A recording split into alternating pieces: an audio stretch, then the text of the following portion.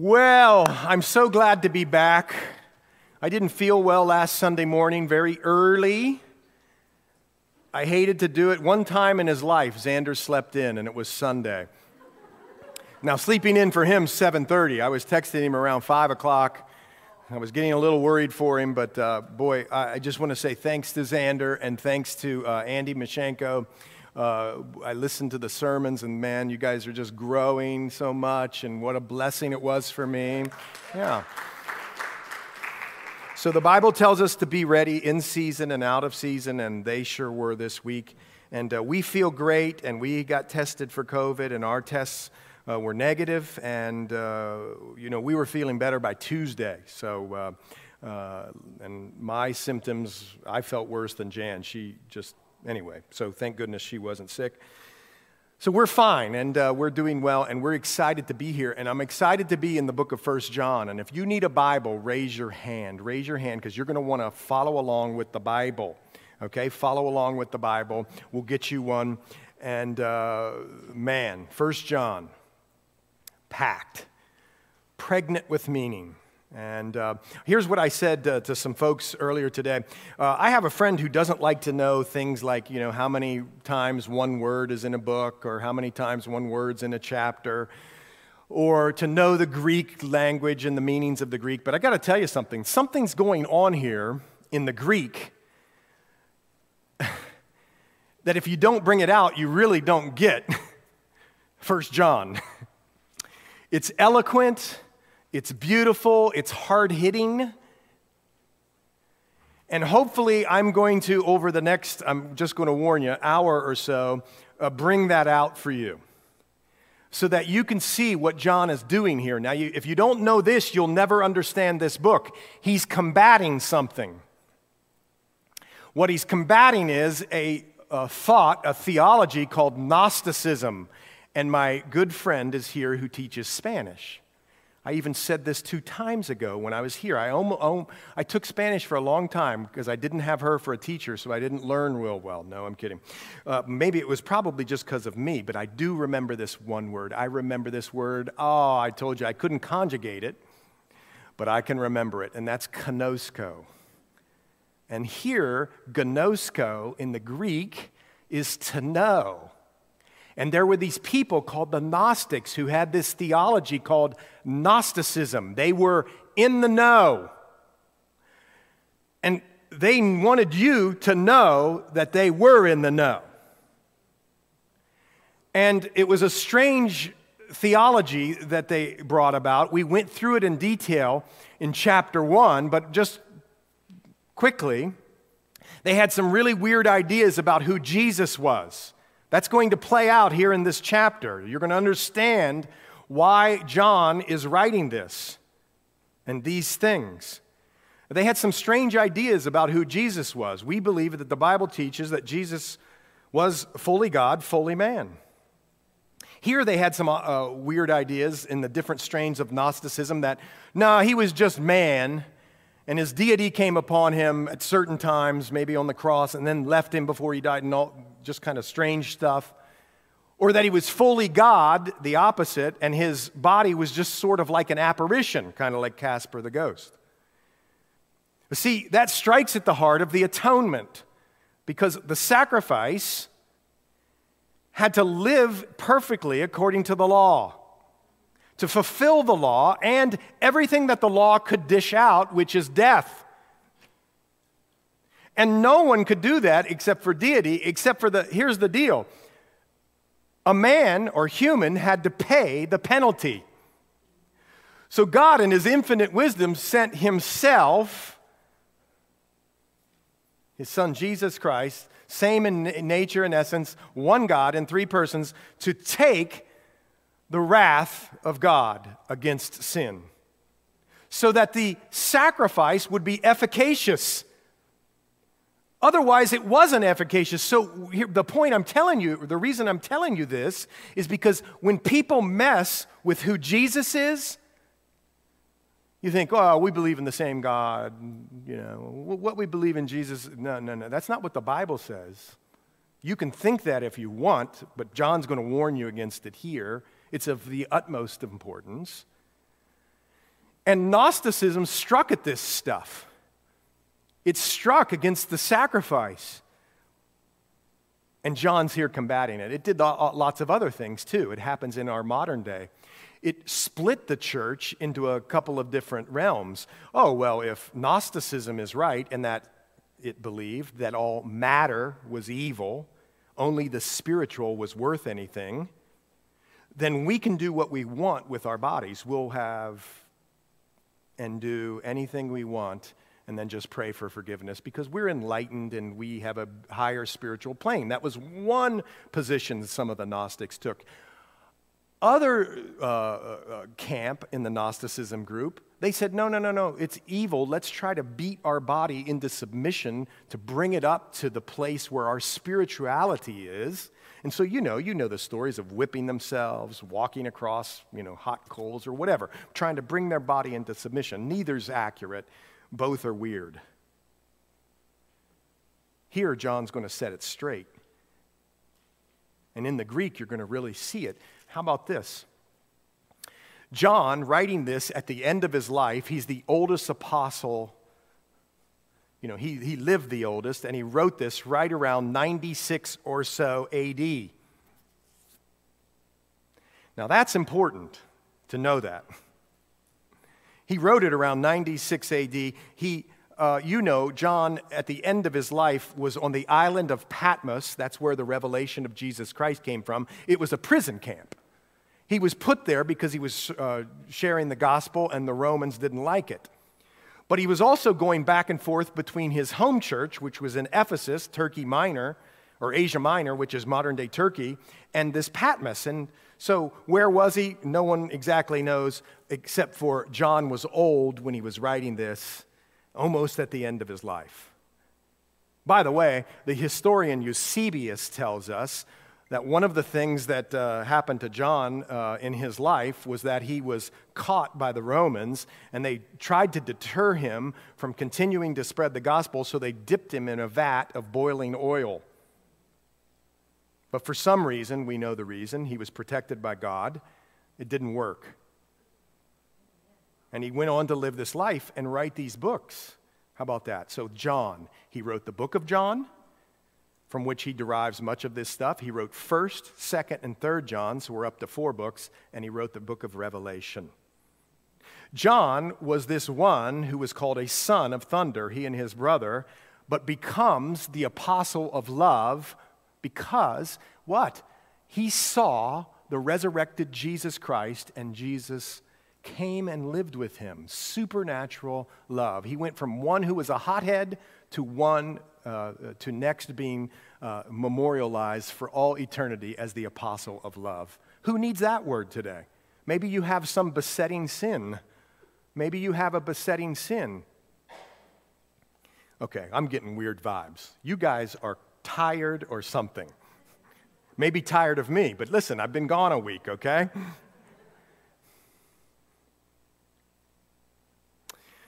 So he says here in this book, he tells you why he's writing. So look at this. In 1 John chapter 1, verse 3, that you might have fellowship with the Father and with his Son, Jesus Christ. John wants you to know that you can have fellowship with the Father, the Creator, through Jesus Christ. You can have fellowship, koinonia, sharing of life. That's staggering, folks. We're used to it here in the West, so it doesn't do anything for us, maybe. But it's staggering. We can have fellowship. In 1 John 1:4, these things we write to you, how about this? That your joy may be full. Who needs joy? Yes, I need joy. Read this book, understand this book, and joy follows. His third purpose, chapter 2, verse 1, we talked about it the last time I was here. I write to you so that you may not sin. You're no longer under the power of sin. You're a slave now to righteousness, Romans 6, 7, and 8 tells us. Oh, I thought that would get a better reaction.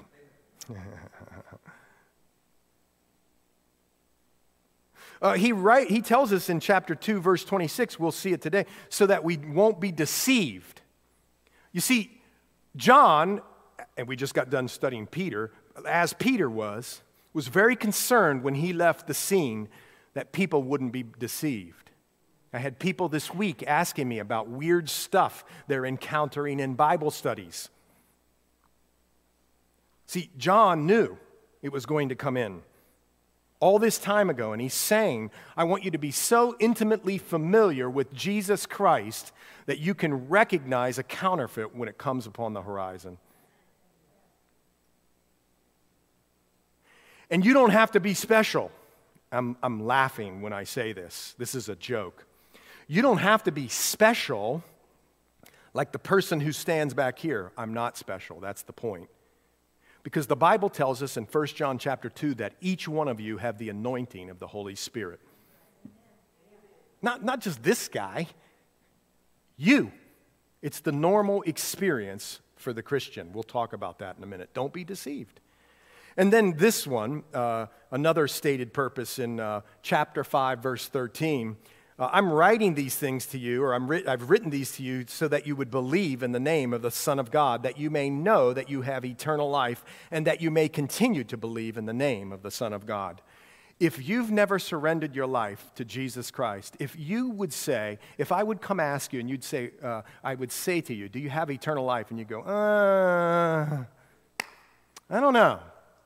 Done a little bit more good than bad, then you don't understand the gospel, no offense, and John wants you to know. See, that's the point. He wants you to know that you can have eternal life. So do me a favor. Flip with me. Well, I had to flip. Maybe you didn't. But we saw that John had heard, seen, and touched the Lord Jesus Christ in chapter 1, verses 1 through 4.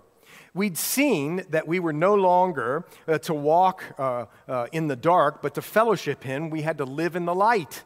And living in the light for the Christian is being open and honest with the Lord and with people about who you are. And I got news for who you are and who I am. We're all sinners. You don't have to mask over your sin because, you're here in the fellowship hall on a Sunday. Praise the Lord, brother. I'll pray for you. And just be pious and outward. No. You can be real. I'm a sinner and I struggled this week. Live in the light. Live in the place where you come to the Lord with honesty and with people with honesty. Now, just time out for a second. There's such a thing as TMI, folks. You use some common sense here. I don't need to know every graphic detail of all of your sins, and you don't need to know mine. But I'm just talking about that open and honestness. That's not a word, is it? Honesty about who you are. You're a sinner. I'm a sinner. We're sinners, and we need help, and the Lord is our help. And that's fellowship with one another. And he says this, remember that if you do these things, you lie to those who you're in fellowship. If you sin, you're lying to those who you're in fellowship with. Jesus, through His blood, cleanses us from all unsin. And then if we say that we have no sin, why is he writing that? Because, see, these higher Gnostics were believing, maybe I did something with my evil matter, body, but spiritually, man, there ain't nobody like me. That's what they were saying. And they were creating a class, their class, the true church, or the true spirituality, and the commoners who couldn't live up to what they'd attained. Kind of sounds like today. Well, he says, but if you say that you have no sin in verse 8, you deceive yourself and the truth isn't in us. But if we confess our sins, he's faithful, just to forgive our sins and to cleanse us from all unrighteousness. And if we say that we have not sinned, you see, context is everything here. We make him a liar and his word is not in us. So we walk in the light. And then last time I was here, I talked about 2 verses. Can you hardly believe it? For an hour. And he said, my little children, these things I write to you so that you may not sin. He's just said, be honest. You're going to sin,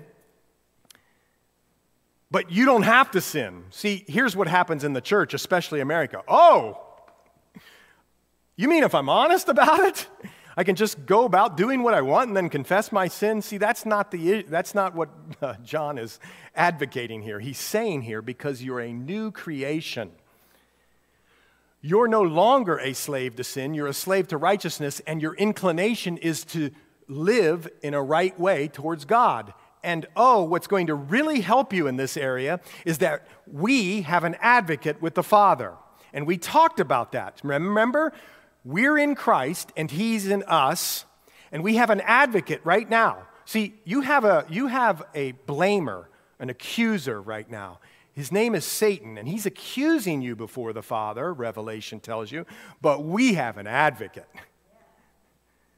The best defense attorney of all time, who doesn't go up there and go, this is not his ministry right now. Oh, Lord, did you just see what Tim did?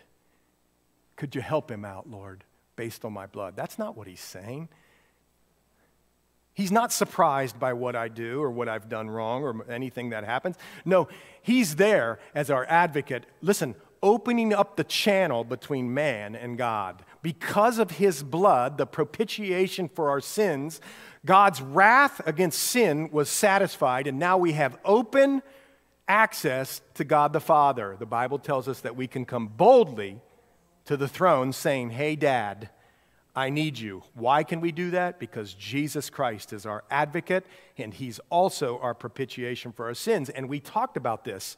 When we're in Christ, what's imputed to us are Christ's achievements. At the cross, you see, He defeated, or He took the penalty for sin, the punishment that we deserved, and He died and rose again, and now we have new life in Christ. You see, we have what He achieved. And He's in heaven advocating for us, opening up the channel for God. We have access now to God because of Jesus. We're found in Him. Get it? Oh, by the way, 2 weeks ago, I didn't even give you the punchline. I went on for 2 hours or whatever, 1 hour, and I didn't even give you the punchline. Let me just do this. Turn to 1 Corinthians chapter 1.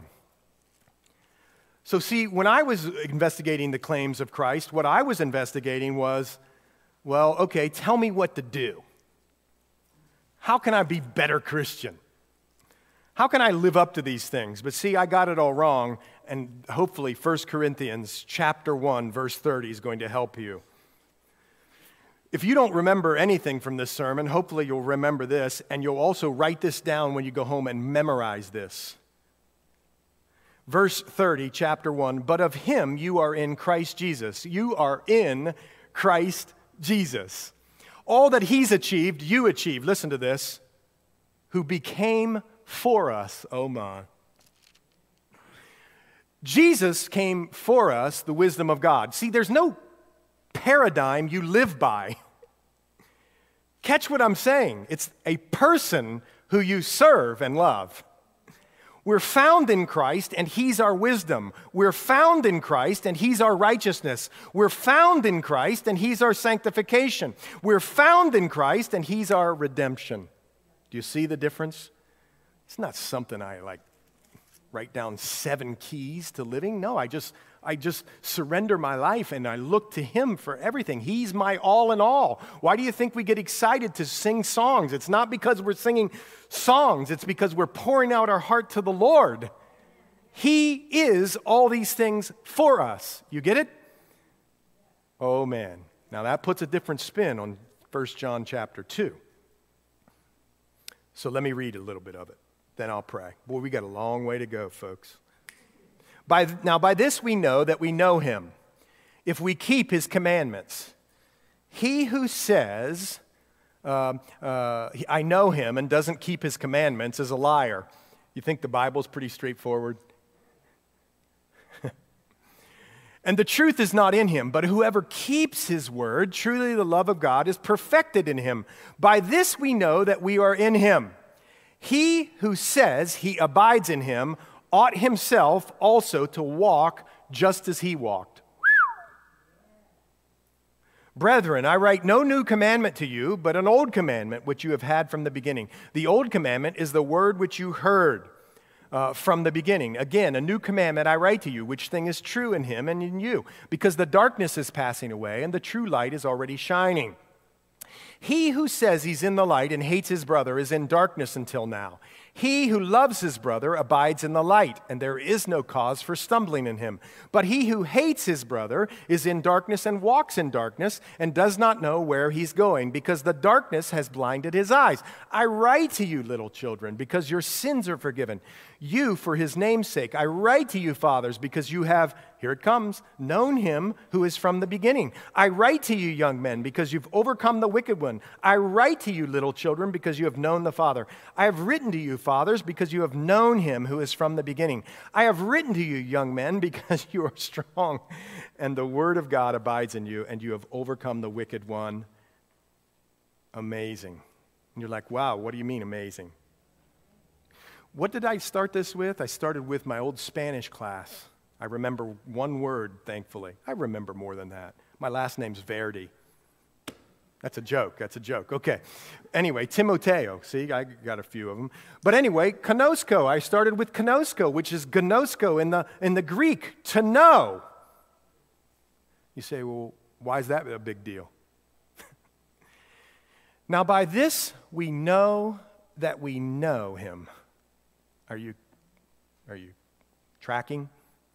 John's doing something here by the inspiration of the Holy Spirit, and he's using a phrase here. We know that we know. He used gnosko here, which is used 25 times in this book.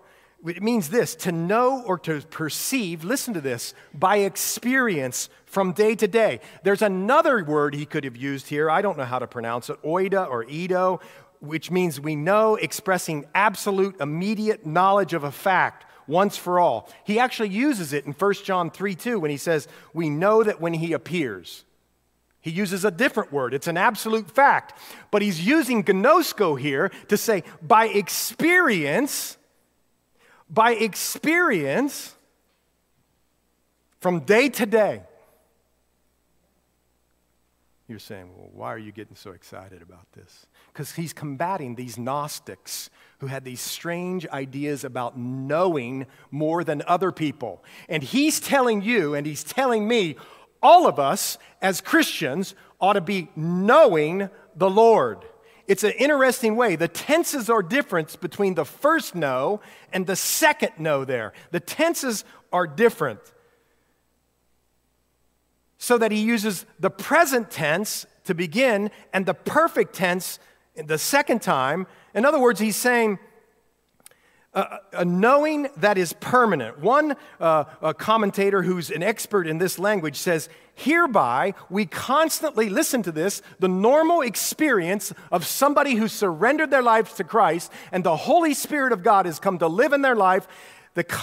Hereby we constantly have the experience of knowing, listen to this, it's so beautiful, of knowing that we have come to know him.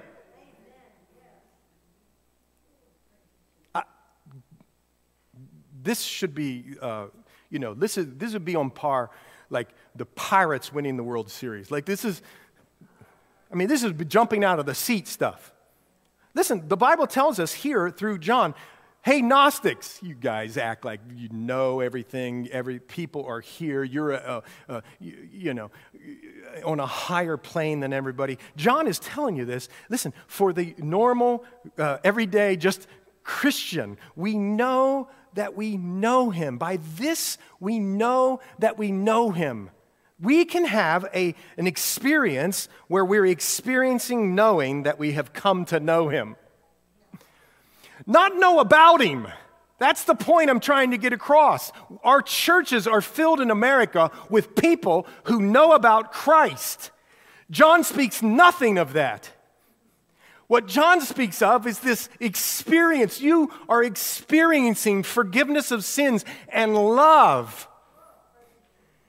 And because of all the things that Christ has done and come in and given you a new nature, listen to this, you're going to know that you know him.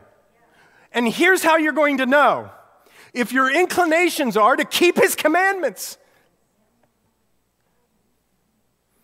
Your love for him is wrapped up in responding to a life that pleases the Father. Now listen to me.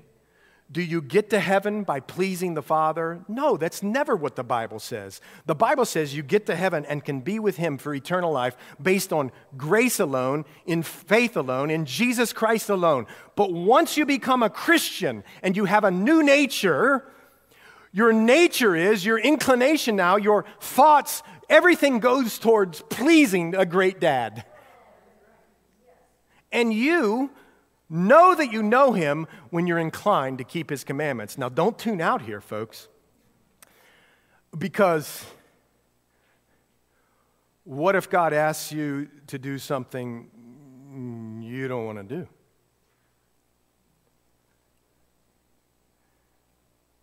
Here, I'll just throw out a few. Have sex before you're married. Jesus says don't fornicate. And then when you're married, no adultery. You say, well, I never been in adultery, guys are saying. Oh, really? Jesus said don't lust in your heart. Or how about if he says, don't live together before you're married. I mean, you're a holy vessel. Learn how to be sexually moral, 1 Thessalonians tells us. I know, but, it's just more convenient, costs less. Okay. Let me direct you back to 1 John 2, verse 3. Now, by this we know that we know Him if we keep His commandments. His commandments, Jesus, the commandments that He espoused. We're going to talk about a new commandment here. Let me keep going. He who says, I know Him, and does not keep His commandments is a liar. A liar in the Greek means liar. It means you're lying. You're lying to yourself, you're lying to the people around you, and you're lying to God. See, these are a big issue. Knowing about Him brings about obedience. How about this? Paul spoke of this. You can see this, knowing Him, not in a way of knowing about Him, but knowing Him in a personal way. Paul spoke about this. He said, I count everything loss for the excellence of the knowledge of Jesus Christ. See, it's everywhere. That's knowledge. Knowing Him, not knowing about Him. How about this? Jesus actually spoke of it. He said, and this is eternal life, that they may know you, the only true God, and Jesus Christ, whom you have sent. Not me, Him. Jesus was saying that. Right? It's a critical issue that you know Him in a personal and saving way. Not know about Him. We're filled, thousands, millions of people who know about Him. They can spout off all the Bible verses, but they don't know Him. Here he says, you'll keep His commandments. Here's one commandment, quit gossiping.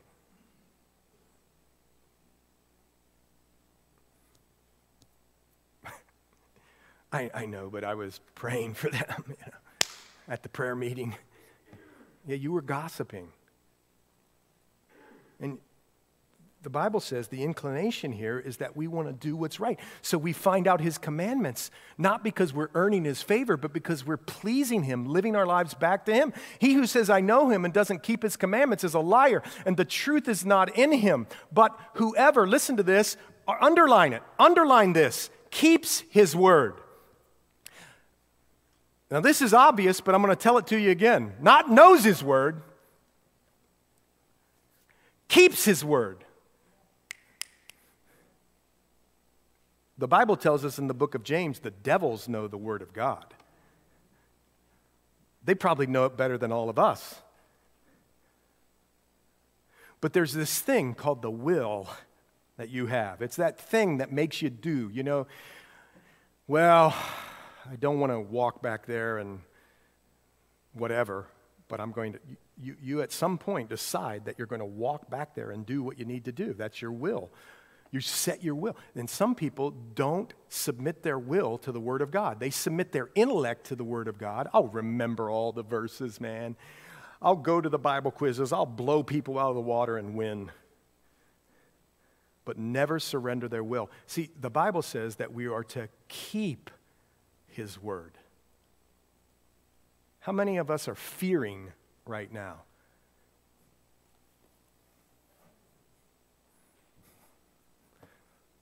He said, don't worry. Don't worry. What could man do to us? I'll provide for you. Don't worry, don't worry, don't worry. He says it hundreds and hundreds of times in the Bible. Don't worry. How many of us are inappropriately fearing what we shouldn't fear? Well, keep his word. Truly the love of God is perfected in him. What's that mean? It means mature. See, people who learn the word of God, which is great, by the way. Hide it in your heart. Psalm 119 tells us to do it. Learning the Word of God, that's fantastic. Do it. But see, for the mature Christian who wants to show his love back to the Lord or her love back to the Lord, they're ones who are maturing in it as they submit their will to the Word of God, even if it hurts. Doing the Word of God, even if it hurts. Don't steal. Well, I mean, my office has those favorite pens. And I mean, nobody cares if I take a pen. No, okay, you're stealing. Just call it what it is. The love of God is perfected in him. By this we know that we are in him. He who says he abides in him ought himself also to walk just as he walked. See, this is an amazing thing. I want you to go back up with me. This has bearing on what we're talking about in verse 3. There's a word there called keep. Those who keep his commandments. See, we treat the commandments of the Lord as if they're some bothersome thing. Man, I'm going to live my life, do this thing, do that. Oh, but wait a minute. I got to remember the commandments of the Lord. That's not what this word is. This word, anybody here know what a sentry is? S-E-N-T-R-Y, sentry. He's the one or she that walks the walls, right? And they're looking out for the enemy, for protection, and they want to check it out. See, that's the word he uses right here, that we are to be in a guarded, good, alert, sober, awake way, walking the walls of our heart, ready to, listen to this, obey all the commandments, not just one, all the commandments. A commentator says this, one expert in this word, not just the act of obeying his commands, but of a solicitous, which means meticulous, careful, concerned, listen to this, desire that we do not disobey, look at this, any of them. That's what keep means. And the flips, so you have the keeping part. We're alert to keeping what the Lord has for us, but we're also going to be ones, drop down, who abides in him. What does abide mean? It means to stay under. It also means this. It also means like homey or fellowship. And what do you do at home? What do you feel at home, hopefully? What do you feel at home? You feel safe. And you have fellowship with the people that you love the most. Right? Now take those things and put it in here. You know in John chapter 15 that he says he's the vine and we're the branches, which means we derive all our source and resource and life from the vine. We're just the branches. We're plugged into him. We're getting life and resources, and we're going to stay there. And the great part about this is, as we abide, we come to know him more and more. Now catch it. How do we know that we know him? If we keep his commandments. We're grafted in to the vine. We're abiding. We're receiving life to live this life that we want to live and do the right things, righteous things. And the more we stay under and are there at home with Him, He provides more resource, which is homey. It's even get to know me in the things that we have to stand up and do, like hard things, like go say we're sorry, or go make up with somebody, or go admit a sin to our boss, or I don't know, or actually pay our taxes in the right way, or whatever it is, IRS, whatever it is, do integral things. And as we trust Him instead of what the world tells us to do, check what's happening. You're coming to know Him in more and more way because you're loving Him and He's loving you and He's providing resource for all that you need. That's the picture here. It's almost too hard to believe that God think of us this much. He says He abides in me, who also ought to walk just as He walked. How did He walk? He walked in grace and truth. The perfect blend of grace and truth. We ought to be so graceful in our truth and so truthful in our grace. It's just the perfect blend, because here the Lord's supplying it to Him or to us as we are plugged into Him every morning. What does this mean? This means we come to the end of ourselves. We get honest with who we are. We need You, Lord, every hour. It's not just a song that we sing. It's a hymn. Oh, it's a hymn. It's true. In us, there's no good thing, Lord. We need You every hour, every second. We need to depend on You to get up and to go to work. We need to depend on You to love people who are unlovable, etc., etc. Whatever it is, we are abiding there for all circumstances of our life. We begin to walk just as He walked. How beautiful is that? Well then, brethren, I write to you no new commandment, but an old commandment. I write to you an old commandment. An old commandment. Well, that's interesting. Which you have had from the beginning. The old commandment is the word which you heard from the beginning. Now, do you know this? That what Jesus is going to tell us here in a minute, or refer to in John 13:34, a new commandment. This commandment, Jesus told us about, was written, guess where? In Deuteronomy and Leviticus. Love the Lord your God with all your heart, mind, strength, and then love your neighbor as yourselves. That was in the Old Testament. Jesus said, again, a new commandment I write to you, which thing is true in Him and in you. What is He talking about? Well, He's probably talking about John, go over there, 13, verse 34. Listen to what Jesus said in 13:34. A new commandment I give to you. Listen, here's the key. That you love one another, here's what you would underline, as I have loved you. No more loving like the world loves or like people love.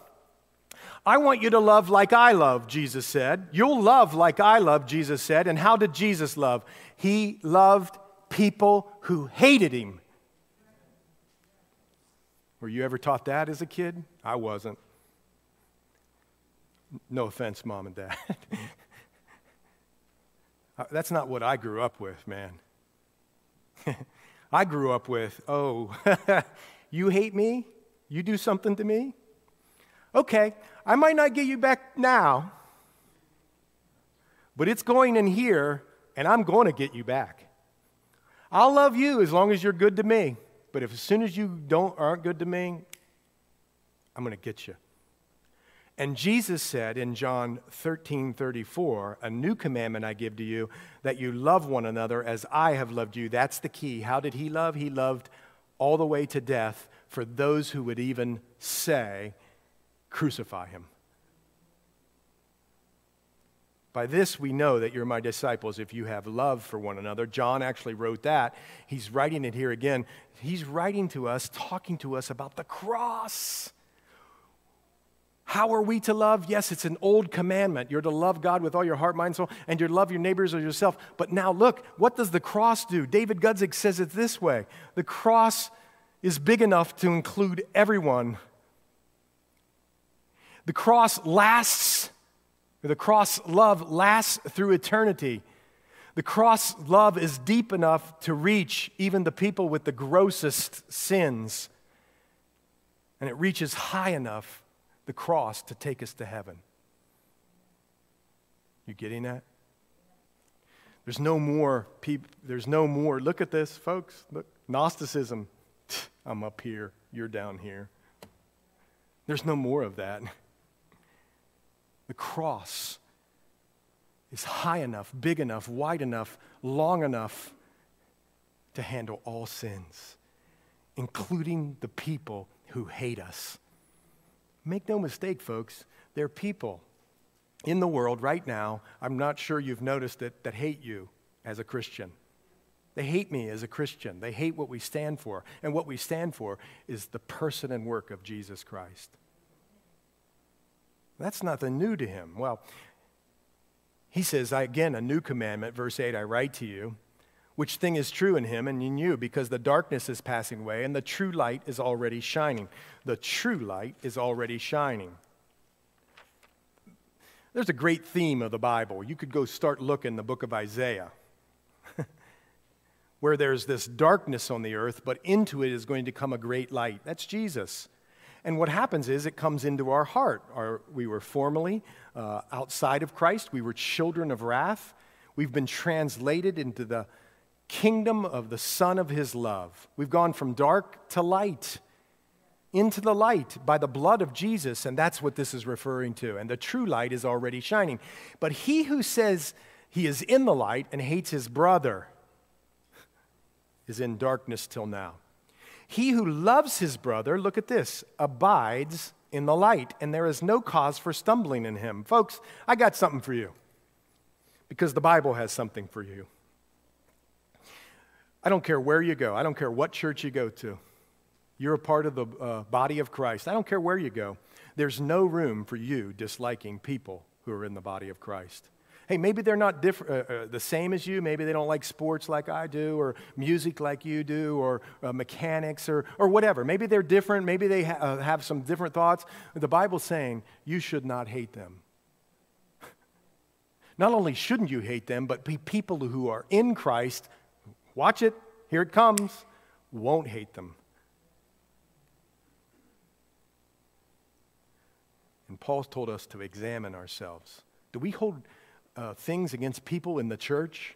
Are we uptight about things that people have done in the church, and so we're holding grudges against them or not liking them? Well, here's what the Bible says. You're in the darkness. So go get it right. So go get it right. Oh, we're going to have things where we don't agree on stuff. We might have said something in a sharp way or whatever, but the Bible commands us, go to those people and get it right with them. Get it right. Say you're sorry. Do whatever. But if you don't, you're in the darkness. And he who loves his brother abides in light, and there's no cause for stumbling for him. But he who hates his brother is in darkness and walks in darkness and does not know where he's going, because the darkness has blinded his eyes. Do you know what? Look. I think we're just tired today or something. But I want you to see something here. There's a terrible verse in a good way where Jesus said to people who call him Lord, I never knew you. I think the American church is fooling themselves. We have our rock walls and our smoke shows and our high-top sneakers that cost $7,000 for the pastors and, all the gadgets and everything for the fun. But we ignore these things. And these things, for all of us, starting with me, show us who we are. We'll recognize them by their fruit. Well, here, one of the things is you and I and we should be walking in the light by obeying the commandments of the Lord, loving others. True?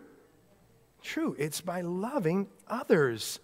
This is the new commandment. This is to love even the ones we hate. So go on. I write to you, little children.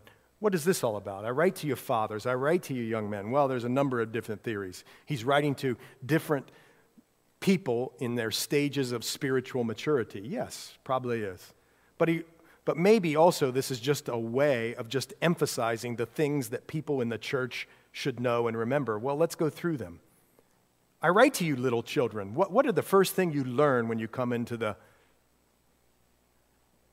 church? You come into the body of Christ. That your sins are forgiven. Why are your sins forgiven? For his name's sake, according to his character.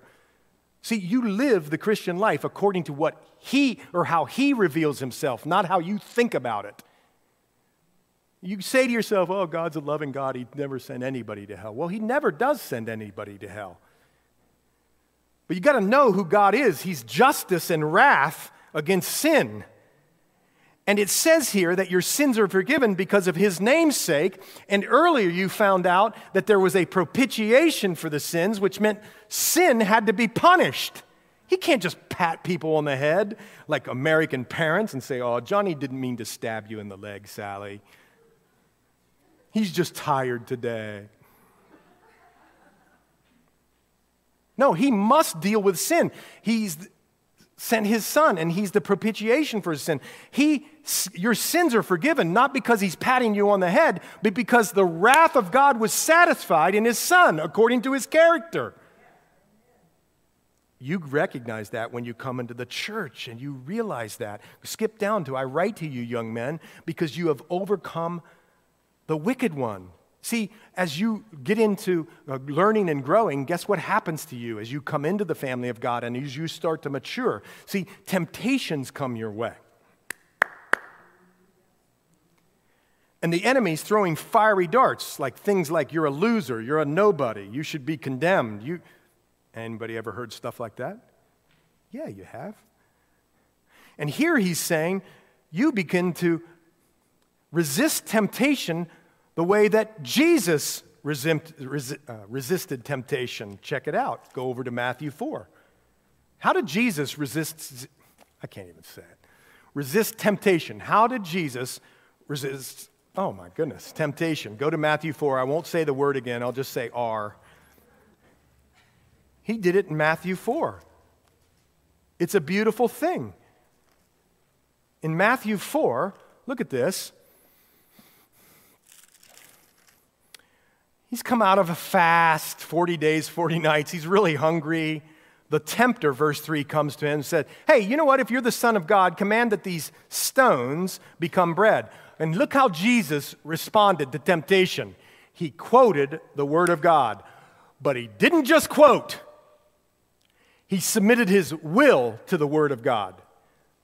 You could say, couldn't have Jesus said, well, hey, it's written here that man shall not live by bread alone, but by every word that proceeds from the mouth of God. Now, give me some of that bread. That's what Jesus could have said. You're tempting me too much. I know the word, give the bread. I'll succumb. No, by the word of God, he combated the temptation of the enemy. In other words, he submitted himself to the word, not just learned the word. He submitted himself to the word so that he did the word. And then the devil took him up into the holy city, set him on the pinnacle, and said to him, if you're the Son of God, throw yourself down, because, listen, the enemy of our souls knows the Bible. For it's written, he shall give his angels charge over you, quoting Scripture. In their hands they shall bear you up, lest you dash your foot against the stone. And Jesus said to him, it's written again, you shall not tempt the Lord your God. In other words, I'm not going to succumb to this, because I know the word, and I'm going to submit my whole life to it. I'm going to count everything on the word, even when everybody else tells me not to, including the enticements of the world. And Jesus said to him, it's written, you shall not tempt the Lord. And again, the devil took him up, showed him all the kingdoms, and he said to him, all these things I'll give it if you fall down and worship me. And Jesus said to him, away with you, Satan, for it's written, you shall worship the Lord your God, and him only you shall serve. So don't stop reading right there. Look what happened. Then the devil left him. You want to be a fighter of temptation? Well, he provides the way out. He does it by you knowing the word, but not just knowing, submitting all of your life to it. You're going to bank on the word as opposed to what you think. Well, that's how you mature. How about this in verse 13? I write to you, fathers, here it comes again, because you have, here it is, gnosko. You've known him. I know him in a personal way, who's from the beginning. He emphasizes by saying, well, listen, I write to you, little children, because you have, look at this. We know the Father. Gnosko. I've written to you, fathers, because you have known him. It's knowing him. I've written to you, young men, because you are strong. And here it comes. And the word of God abides in you, and you've overcome the wicked one. Do you understand? I don't want you to walk out of here without knowing that what your life should be is in total submission to God the Father through the Son by the power of the Spirit through God's Word. Not what you think about a certain subject or topic, but what the Bible says about a certain subject or topic, and not some crazy group that's trying to spread lies. You be a Berean. You be a searcher of the Scriptures and know the Bible for yourself and submit to it. Well, do not love the world or the things in the world. What does that mean? Does that mean I can't love creation? No, that's not what he's talking about. Of course, God made creation. You ever been to the mountains? You ever been to the beach? It's beautiful. God created it. It's beautiful, not that world. And it can't mean people in the sense that God so loved the world that he gave his only begotten Son. God loved the world in that sense, in humanity. But it's that system. It's that system that's set up to be against God and his kingdom. It's that world. It's the system that the Bible talks about all over the place. Jesus was here. 1 John 3:1, the world didn't understand him. Remember, our citizenship is in heaven. 1 John 5:19 says the system that is, we know that we are of God and the whole world lies under the sway of the wicked one. Are you catching me? Write these down. Go back and get them. The whole world lives under the sway of the wicked one. Colossians 1, he has delivered us from the power of darkness, conveyed us into the kingdom of his Son. In other words, there's a system, a world system that's under the sway of darkness and the wicked one. The prince of this world, Jesus called Satan. Come to Revelation study on Wednesday. We'll talk about the transfer of all of that. Or Ephesians 6 says we don't wrestle against flesh and blood. This is this organization of evil influence over the affairs of the world. How about this? In Luke 16, verse 18, folks who aren't, I'm sorry, this is just what the Bible says. Those who don't trust in the finished work of Jesus Christ and his resurrection are called children of this world. And they're energized, and that system is energized by the prince of the power of the air. I'm quoting from Ephesians 2. And the world does to us, 1 John 2:15, it says, if anyone loves the world, the love of the Father is not in him. We can't afford to be enticed by that world, because then the love of the Father isn't in us, and it impacts our willingness to do the will of God, commandments, which is an expression of our love for God. All right, hang in there. So don't love the world or the things in the world. If anyone loves the world, the love of the Father isn't in him. For all that is in the world, the lust of the flesh, the lust of the eyes, and the pride of life is not of the Father, but is of the world. So look, do you understand what Satan's playbook is? If you went right now and you went to and got the San Francisco 49ers playbook or the Philadelphia Eagles, my man loves the Philadelphia Eagles right here. There's some others in here who like teams we can't mention. But anyway, if you went and got their playbook, listen, their playbook is like this. They got thousands of plays in the NFL. The enemy has three plays. And these plays, these strategies haven't changed from the beginning. Go with me to Genesis 3, verse 6. You just hang on. I got a point. I want you to see something here. You know the temptation in the fall of man when the serpent was fooling around, messing with the woman in the garden? Look in verse 6. So when the woman saw, folks, this has been the deceiver's playbook from the beginning. When the woman saw, there's the lust of the flesh, that the tree was good for food, that it was pleasing to the eyes, lust of our eyes, and that it was a tree desirable to make one wise, the pride of life, she rebelled. And the strategy remains today. If the enemy can just get you to love what's in the world through the lust of the flesh, I gotta have it, by bringing you images through the eyes. That's why, I'm telling you, man, Instagram is dangerous and diabolical. You see all these families up there in white linen, and the husband's perfect, and he's got six-pack abs, and, you know, they're standing in the surf, and the wife's got the hat on, and they got 3 beautiful-looking kids, and the Range Rover is up on the hill, and you're like, my goodness, what about me? What have you just done? What has the enemy just done? He's got you to the place where you've criticized the Lord because you're not happy with your life. What happened? It came through the eyes. It's diabolical. It's awful. And here, he tells us, watch out, because the playbook of the world is the lust of the flesh. The Bible tells us that the flesh is weak and profits nothing, and there's no good thing that comes from the flesh, and we're not to put confidence in the flesh, and we're to make no provision for the flesh. And the eyes, in Psalm 119, turn my eyes from looking at worthless things and revive me in your way. Do you remember Achan's sin? Folks, go to Joshua 7 this week, the Jericho battle. There was this guy in the camp of the Israelites named Achan. And it says in verse 21, when I saw among the spoils a beautiful Babylonian garment, 2,000 shekels of silver and a wedge of gold weighing 50 shekels, I coveted them and took them, and they were hidden in the earth. And you know what happened. His sin was dealt with in a major way. It happened there too. The pride of life, what's that? Haughtiness, boastfulness, wanting to impress, get it over on the Joneses, have a bigger house, have a better car, have the better vacations, have everything on Instagram perfectly. Just superiority over others. That's what this is all about. And that's the world system of thinking. And it's a slow fade. We should write a song about that. We should write a song about that. It influences us very slowly, because friendship with the world, check this out, is enmity with God.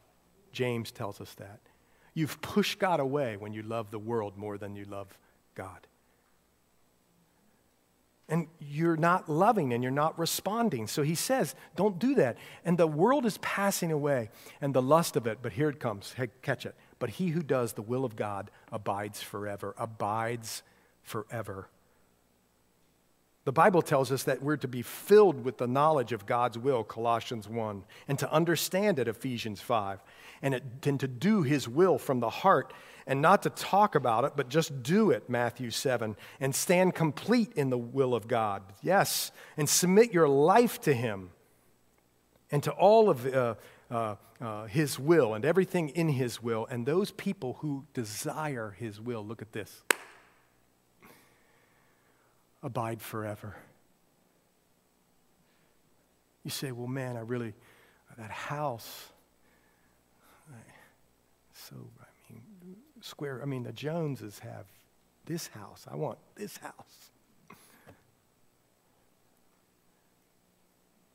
Jesus said, I'm going to prepare a place for you. A house, a mansion. Listen, folks, you're going to be okay.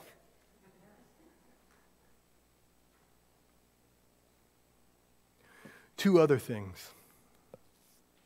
One quick thing here. What's going to be an attack on all this? How's he going to attack you? Well, there's going to be the Antichrist is coming.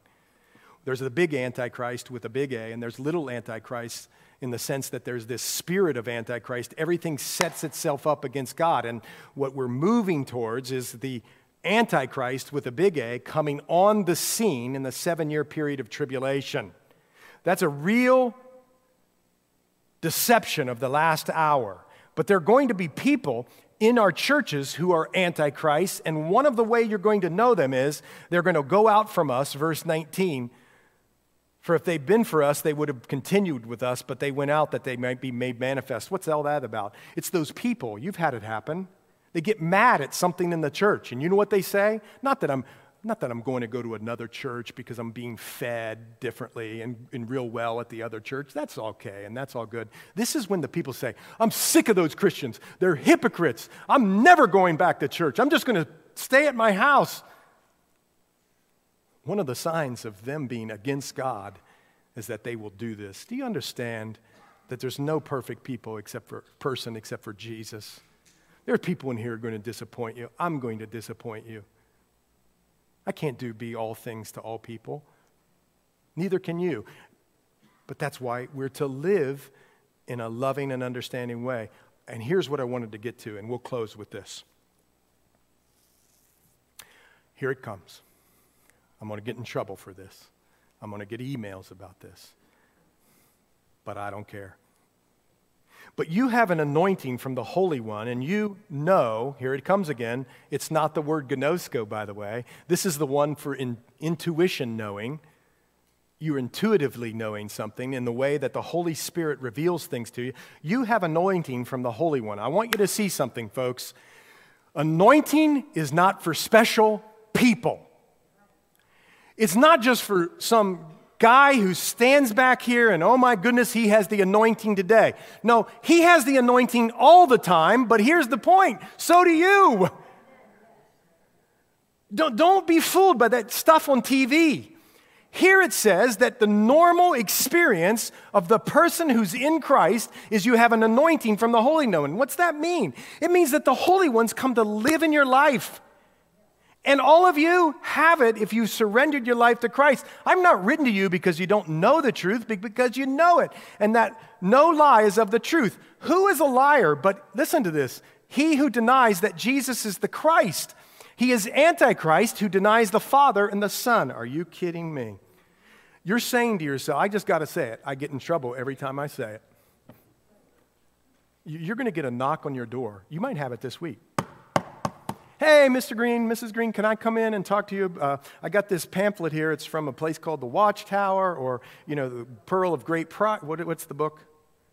Anyway, the Mormon Bible. And I'm going to come in and I want to talk to you. See, listen, I want you to see something. He is Antichrist who denies the Father and the Son. Whoever denies the Son does not have the Father either. He who acknowledges the Son has the Father also. Just turn with me. I promise this is it. To John 12. I'm going to make one more point, and we're going to close. I want you to know and to learn. Most of you say, not most of you, some of us say this, guys and gals, hey, why are you being mean? Why are you being mean? We believe in the same Father. We have maybe a few different ideas about who Jesus is, but leave it alone. See, I can't leave it alone. You know why I can't leave it alone? Because the Holy Spirit never left it alone. And in John 12, hold on, verse 44, look at this. I want you to see this. This is important. I don't want our fellowship to ever go away not knowing this. Then Jesus cried out and said, "He who believes in me believes not in me, but in him who sent me. And he who sees me sees him who sent me." How about this? Go with me to chapter 13, verse 20. "Most assuredly I say to you, he who receives whomever I send receives me, and he who receives me receives him who sent me." Okay, go to one more. John 14, verse 9. Jesus said to him, "Have I been with you so long, and yet you have not known me, Philip? He who has seen me has seen the Father. So how can you say, 'Show us the Father'? Whoever," verse 23 now, back to 1 John, "denies the Son does not have the Father either. He who acknowledges the Son has the Father also." See, most of us want to say, I'll believe in the Bible as I define it. Who Jesus is in comparison to the Father. But Jesus sets out who he is in comparison to the Father, or in relation to the Father. That's a better way of saying, not comparison. In relation to the Father. Jesus, and John here tells us that it's important for your salvation that you believe in the Christ, in the Messiah, the way the Bible defines it or reveals it. You see, that's a big point, folks. We believe in one God in three persons.